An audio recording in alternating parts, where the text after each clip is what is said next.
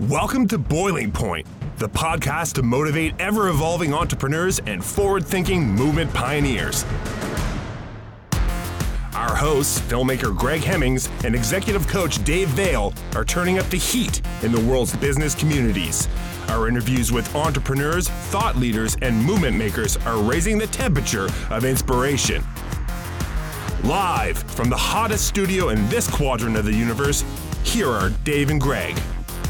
Welcome back to the Boiling Point podcast. Dave, a listening audience, very excited to have a special guest in here today, Wendy McDermott, the CEO, the Chief Excitement Officer of United Way St. John. Welcome to the Boiling Point, Wendy. Thanks, guys. I can't follow that up very well. Wendy, what is on your iPhone?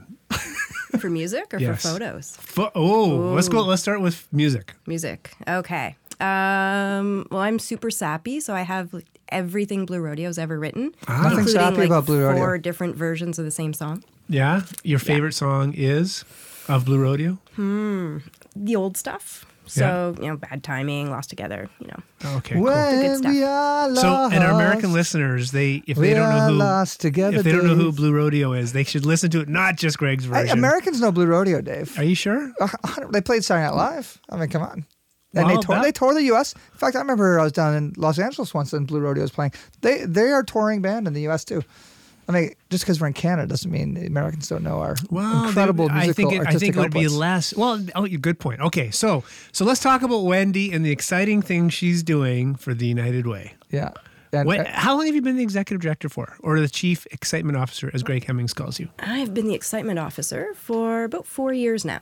Okay, and how did you get to become such an exciting officer of such an exciting organization? And maybe if you don't mind me popping in there as well, she really was brought in at a certain point to kind of shake the system of United Way and really create this real active machine that it is today. Not saying it wasn't before, but there seems to be a new life to United Way in the city and what it's doing since you've come on. There's something exciting going on right now. You came in at the right time. Absolutely. So the stars totally aligned. I've always done lots of community organizing, community planning, which doesn't sound very exciting and sexy. But it also happened at a time when the United Way board was just starting a new strategic plan. And they said, we've got this amazing brand. Everyone knows the United Way and everyone trusts it. And so that's amazing. And what can we do with that? And there was also another interesting opportunity, which was nobody actually knew what we did at all. Right. Except we do good stuff. And so we looked at, we've got these amazing opportunities. We also have some particularly entrenched social challenges. And despite all of our efforts in the community, we're really not moving the needle to the extent we'd like to. Not when we look at how much we're investing. And so that was kind of the challenge before us, was can we take this amazing brand that has a phenomenal pedigree built on decades of passion and community commitment, and can we switch it up? Can we bring innovative thinking in? Can we bring in sort of a lab mentality, experimentation, and how do we engage in a really different way? And when we're talking about the greater St. John, as a when you say the community, is that how you describe the community you serve? Yeah, so we serve from basically Havelock, so past Sussex, through to the Charlotte County Islands. So our office is in St. John, and the bulk of our social challenges are in St. John.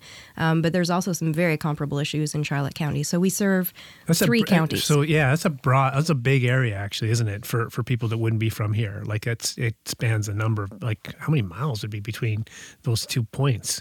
Oh, over 200. And then you've got the islands in Charlotte County. And so access there it's a whole other matter. Yeah. Dave, did you just say miles? I did. Wow.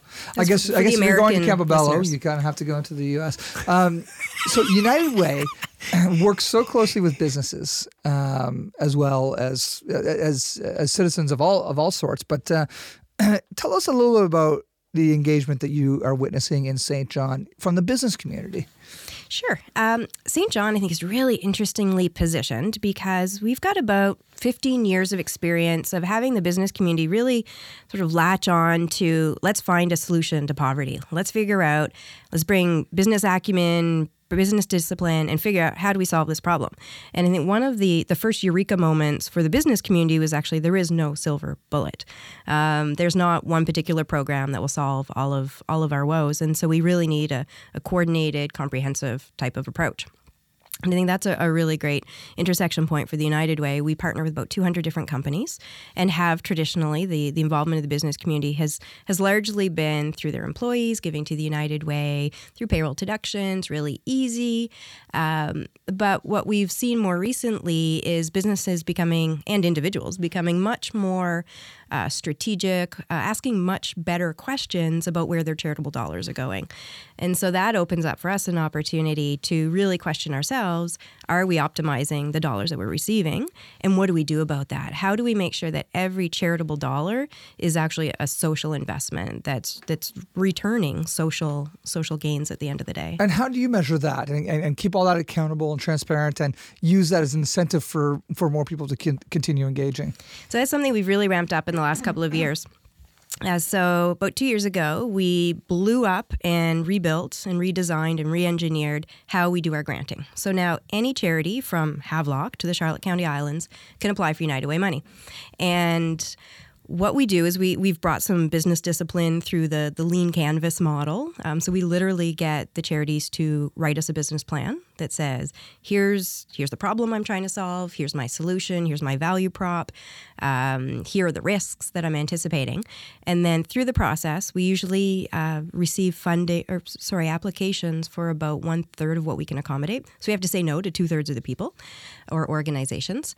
And then through the process of getting to a contract and agreement with them, we actually articulate what are the 12-month deliverables, what are the outcomes, and if we fund them for more than 1 year, what are they going to achieve in terms of lives changed. So if it's kids achieving literacy standards at the end of grade 2, whether it's women leaving their domestic violence partner for over a year. So we get them to be as concrete as humanly possible around the change that they're going to affect. And the idea is we fund 20 different projects that are all delivering very well on their outcomes. And that creates that complex community conditions that will move the needle. I'm guessing, well, I believe I know there's you focus on a few pillars, right? Because part of the challenge traditionally would be you can't raise all the boats, right? Like, you have to have a focus, but you have a pretty clear mandate, as I understand. Absolutely. So in the last couple of years, we've also helped to architect a movement called Living St. John. And Living St. John has identified 4 targets that we want to achieve as a community. And in order to achieve that, we need government involved, all levels of government. We need the business community. We need the charitable sector. And what really mobilized us around that was getting crystal clear about what those outcomes are.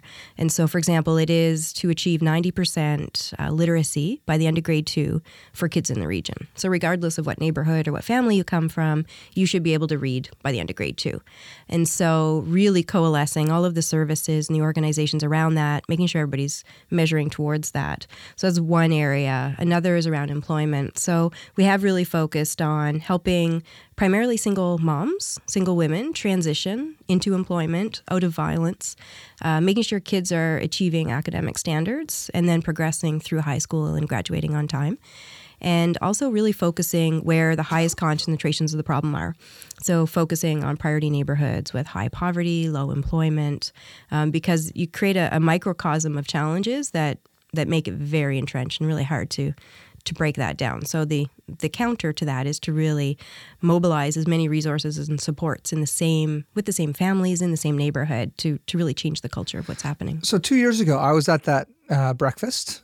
I believe it was a breakfast or lunch when you were rolling out the new way, the new United Way. And am I right to believe that this is when you finally made those pillars and became very concentrated?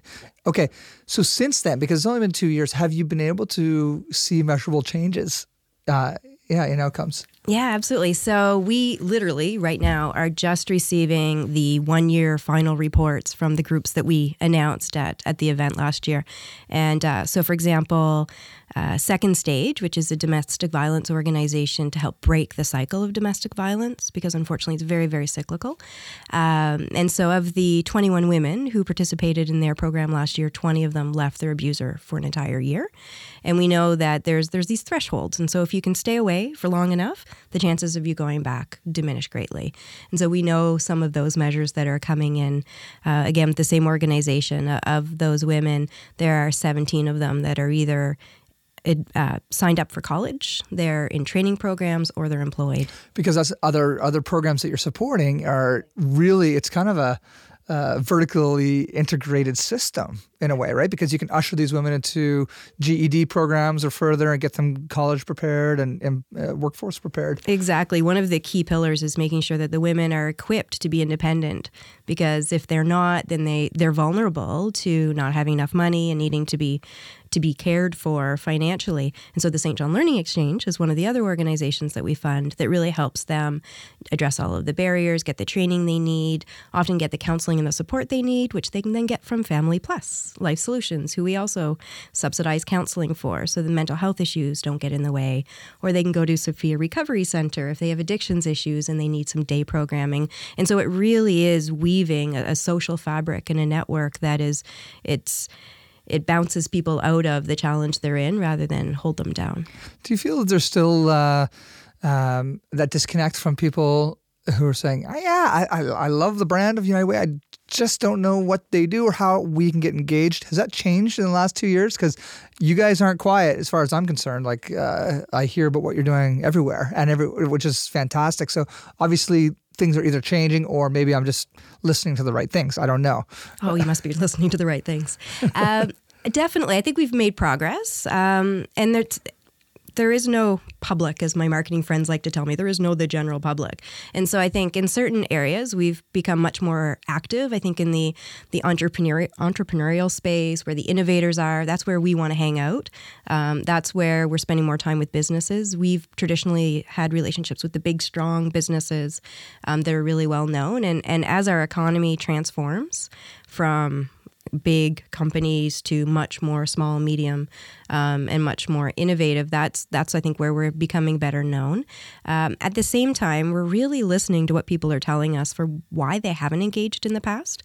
So for instance, I had some conversations last year with a couple of people who have significant capacity to give, and they've never chosen to give to the United Way. And so I sat down and said, So why? Tell me, here's who we are. And they say, I like who you are, like who you're becoming.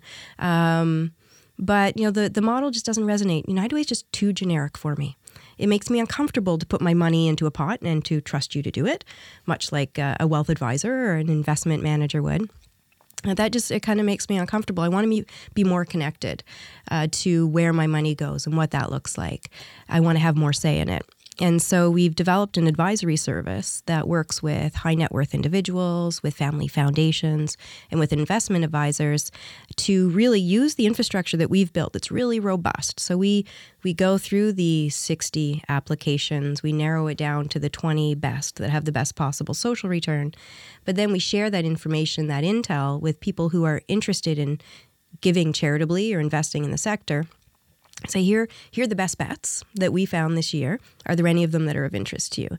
And if there are, and every time so far there has been one that really resonates for a donor, then we connect them together and they then invest in that part of our strategy. So even we've changed our language. The giving that we do is our social investment strategy. It is a strategy. It's all interconnected and there's something in there for absolutely everybody. Do you find that the new language that you're using and the fact that, it's really outcomes based and, the measurement and that stuff, is that, I'm guessing that could only help, in terms of credibility with business, right? Absolutely. It's also a double-edged sword. So our other eureka moment is that we've not done a particularly good job of stirring people's emotions. The United Way was always the logical place to give. We were the easiest place to give. It's on your T4. You don't notice it. You can give $1 a pay and suddenly. And so that's what we always sold as our value prop. But our value prop is actually the thousands of lives who change. And so it's an and, it's not an either or. So absolutely, we're making better investments. They're very much focused on outcomes. We will change this community. Of that, I have no doubt. We have enough money to do it if we deploy it properly. But at the same time, at the end of the day, people give because something touched them. Mm-hmm. And so that's something we really need to focus more attention sharing. Right. So and when you think of, people, well, actually here, maybe I spin this around. When you think of the 20 organizations that you pick, like that must have been pretty tough to go through that because, like as any of us that want to contribute, right? In much smaller ways than the United Way would. I mean, you want to contribute to everyone, don't you? Right? And you kind of have to at some point make a decision. Well, there's only so much to spread around, so I'd rather focus it on this and this, which means I have to say no to this, this, and this. And I know of a number that would just, have relied on the United Way to continually to kind of renew. Tell us about the process, like going through that. I mean, that must have been tough. Painful. Yeah. Very, very painful. But what we did is I think we really did it right. We identified to begin with what are the principles that will guide our funding decisions, and we just kept coming back to that. And they are really principles of what are characteristics really of a robust, of a healthy organization that's the most likely to achieve outcomes. So as you said, every time we said yes, we were, by implication, saying no to something else, and we'd never really looked at it that way. So every year when we didn't change our approach, we didn't feel like we were saying no, but we were saying no to hundreds of charities because they couldn't come into our family. They had no opportunity. So now the no's are much more expressed. But the no's are also very informed. And so we give feedback, we offer support, we offer training. We try and make it more and more difficult for our volunteer committee who makes these decisions every year. So I'm sure they don't appreciate hearing this, but that I see is my job, to make it more and more difficult for them to make those decisions, because the caliber of applications and the outcomes that we're achieving is increasing we've seen that just in the space of 2 years. So in a way, so the extension of that is that, so now as a nonprofit organization, the United Way is going to help, if I'm leading this one nonprofit, be more effective in how my delivery mechanism, so it enhances my chance to work with the United Way, but also, my stakeholders, my clients have a better experience. As a result would be, I guess, the ultimate, right? Absolutely. And the organization is then more competitive and more likely to be successful with other funders. Right. So everything that we are trying to espouse is transferable to your application for funding to the government or to a foundation or elsewhere. The other thing that we really try and do is when we see something that for some reason we can't fund, but it has merit, then we've reached out to other funders. So we were able to leverage this past year for a couple of projects that we weren't able to fund, others who were more appropriate to fund those. You're so a good it's not advocate straightforward. Yeah, that makes a lot of sense. It's almost like the new, as nonprofit world evolves. You guys are, I don't know if you're on the leading edge or, but this idea that, there's a new way now to run a nonprofit, right? And to be successful because, and the other thing is, and I mean, man, those dollars are hard to come by. Like I remember I was supporting what I thought would be the easiest thing. It was a dinner and I think I told you about this, Wendy, when I interviewed you for the column there. But it was to raise money for Parkinson's Society. It just touched my family. This will be a no-brainer. We'll get a dinner. We'll make $20,000. Holy cow. It was way harder than I ever in my life thought. I mean, like to the point where I was just like, I got to really think about how I get involved in the future, because someone said, "Oh, would you fundraise for us?" And thankfully with some support from some people, it came together. We did a roast for Bill Gale. Which was fabulous. But I'll tell you, I learned a really good lesson. I mean, in a way, I thought after going through it, it might have been easier for my company to make the money and just give it than try to go out, because it's a tough landscape for to ask, because so many people and there's so many important causes out there. And it's transforming, right? And so one of the questions, especially with events and things like that, is it costs money to raise money. And so what is the return on investment?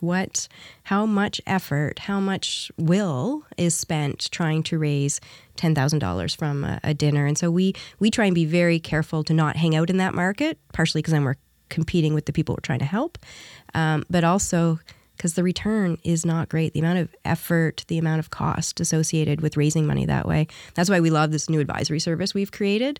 The return on investment to sit down with an individual who can give $10,000 a year and help them figure out exactly how to direct that to have the best impact.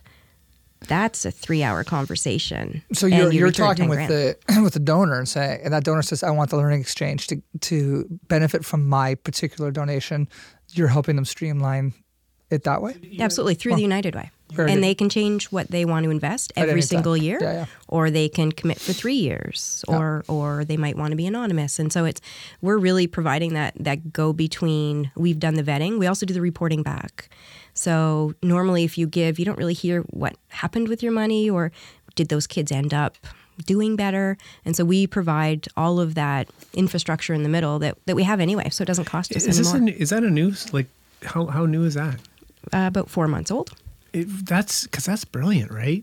So you go to high net worth people like Greg Hemmings and That's stuff Greg. like that, and say, Greg, here's how. And here's the funny thing: Dave's been my executive coach for a long time, and I love that he's actually not breaking confidence, because he's totally telling a lie right now. Like you and I will be someday. There we go. You got it. But it's so smart, right? No, I'm excited because of what I'm hearing about this. Yeah. Because, I don't know. Sorry to interrupt. No, keep on trashing so me. how does that and so who's on the advisory committee, or is it like who is it? Are the wealth managers, or like how does that work? So because St. John and New Brunswick is such a small place, it's completely word of mouth. And so my rollout has really been to be the trusted advisor of the trusted advisors. So we know that wealth managers and accountants and lawyers generally tend to be the folks who are advising those who are in the position to give significantly to charity, but they're not in the position to advise them on where to give or what is a good investment. So I've been communicating that we offer this service, and then we have some existing relationships. And so, for example, we have one donor who's given to the United Way $500 a year forever, and we didn't really have much of a relationship with her. So I sat down, had coffee, and said, this is something we're offering. Is this of interest to you? And she got very excited. And so we talked about a couple of scenarios. And then I sent back a recommendation of 3 different options that fit with what she wants to achieve, what she can get really excited about, and that fit within her investment ability. It's it becomes. People want to be educated. I think you're educating people on how they can contribute in a way. And like you say, like it's kind of awkward to go back and say, so how was this money used exactly? So now that's not up to them anymore. Absolutely. And Brilliant. We've already built it into our process because the charities who are receiving funding from us have already signed a contract that says they will report on their deliverables in 12 months. And so we have the data, we have the relationship, and we also work directly with the charities we fund beyond just writing the check, which really was the former United Way model. Raise the money, spend the money, do it efficiently, spend it well, but it's not really your job to meddle. Now, much to the chagrin of some, we actually feel it's our responsibility to meddle, and we meddle in ways that we hope are really helpful by identifying partnership opportunities between different organizations, seeing the forest and the trees and saying, oh, if you 3 worked on this together, you might be able to actually consolidate 3 FTEs into 1 because you're sharing the resource. You'll be able to redeploy those resources in other ways. And how do we bring some of that sort of that business planning, intel, strategy, because everybody has their nose to the grindstone, working as hard as they possibly can to, help kids learn how to read and make sure kids don't go hungry and make sure women are safe. So, they don't have the luxury to look around all the time, and we get to. So, and we're coming towards the end here. And you said earlier, the importance of sharing stories and telling people what's a story our listeners would be interested in that, you could pluck from all the great things you're seeing that might really resonate? Oh, to choose one, go to our website. There's a bunch of them. Go to our YouTube channel. there are some specific ones that Hemmings House helped us with. While you're thinking of that, how do people find these stories? So on our website, for sure. We also have a YouTube channel where we try and aggregate these stories. Hemmings House and Bonfire helped us last year capturing half a dozen stories. Maybe I'll totally cheat and ask Greg to share one of the stories that he heard, because he heard these stories. Yeah, it was really cool. And I apologize as well. It took us about 6 months to get you the videos. Oh, gosh, it was embarrassing. Anyway, the videos, it was such a touching experience. And it really blew my mind because a number of women from which program? Power Up, the Women's Empowerment From Network. the Women's Empowerment Program, Power Up, came. And these women have gone through experiences in their lives that you'd only see in movies. I couldn't believe some of the stories. And the whole purpose of the exercise was to help them share their story in an articulate way that would help them own their story and not only help themselves with it, but also help United Way and their programs, because great testimonies and great stories are what are going to help elevate everybody. This one particular girl, I think she was, it's all public stories on the YouTube. Her name's there. And she had a very controlling father who did not let her out of the house. It was almost an entrapment situation. She was allowed to go to school, but come straight back after, and there was very limited wiggle room. And so her way to fight against that was to excel in extracurriculars, because she was allowed to be at school and then right back to her own personal prison. And she ended up becoming this crazy A+ student. This is a very unique story because it's not the typical story that you'd think, but it got to a point where she ended up finding a friend, a boyfriend or a guy friend who didn't have that type of work ethic, and she ended up running away with him. And that led her to the streets, and she lived in Halifax, just a young girl, lived in Halifax on benches, and this perfectly bright young girl with so much opportunity, but had to flee an abusive household and lived in the streets for a long time. And she came back and she got involved. She was on the streets here, and then she got involved with Power Up, and her life started to transform. And she gained her own independence and got prepared to get into the job market. And it was really interesting to see this incredibly bright girl ending up in a place because her circumstances pushed her there. And then these programs bring her back.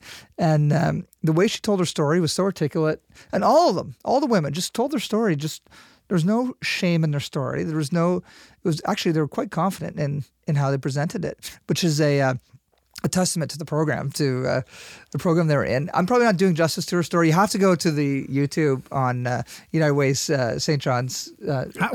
What is the URL? Like, how do people find it? Or do they just Google United Way? United Way St. John. You'll find it. So did I do justice to that story? Because you could probably wrap it up quicker than I did. You did. I'll add a few happy things to the very end of it. So she ended up being at First Steps because she was very young and had a baby and she was homeless.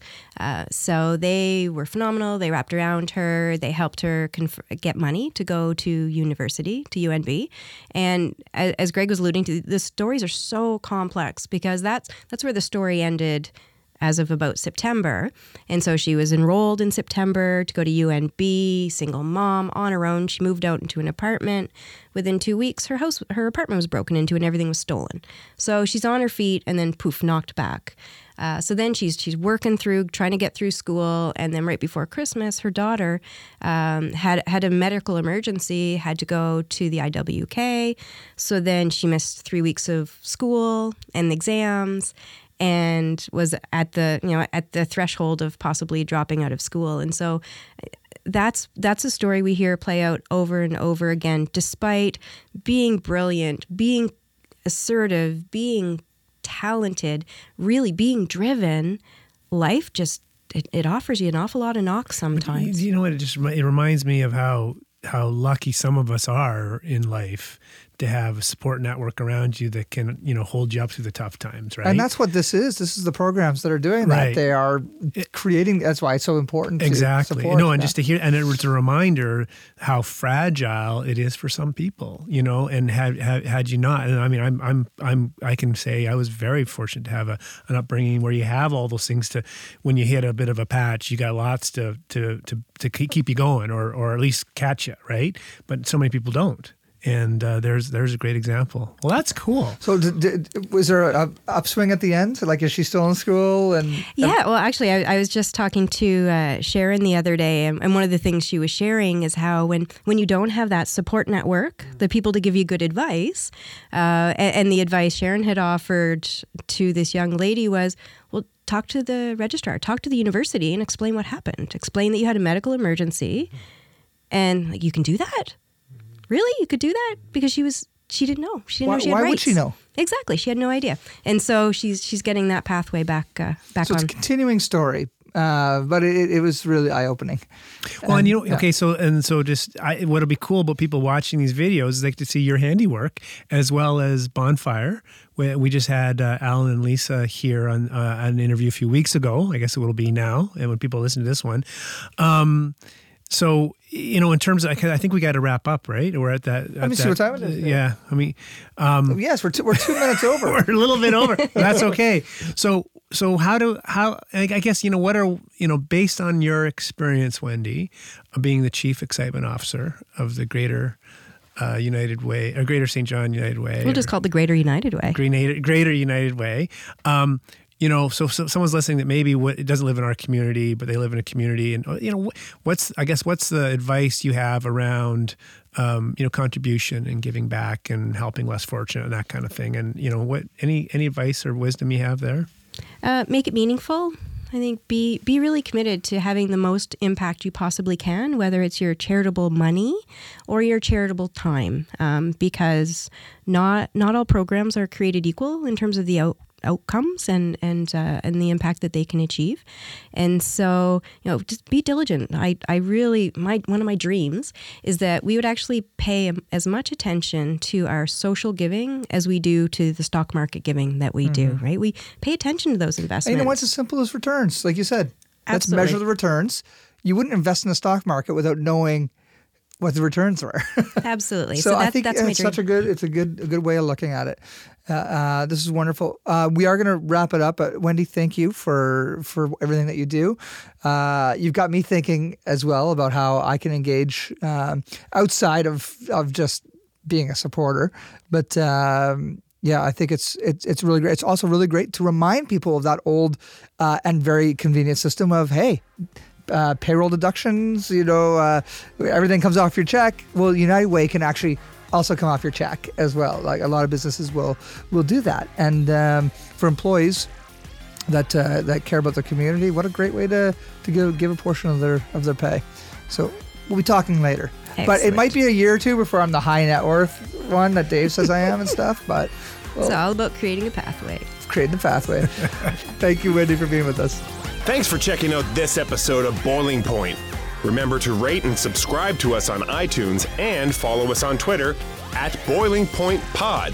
To see more from Dave Vale, check out leadershipunleashed.ca or visioncoachinginc.com, and on Twitter @Dave_Vale. And to catch up with Greg, visit hemmingshouse.com and @GregHemmings on Twitter. Thanks for listening, and remember, keep that pot boiling.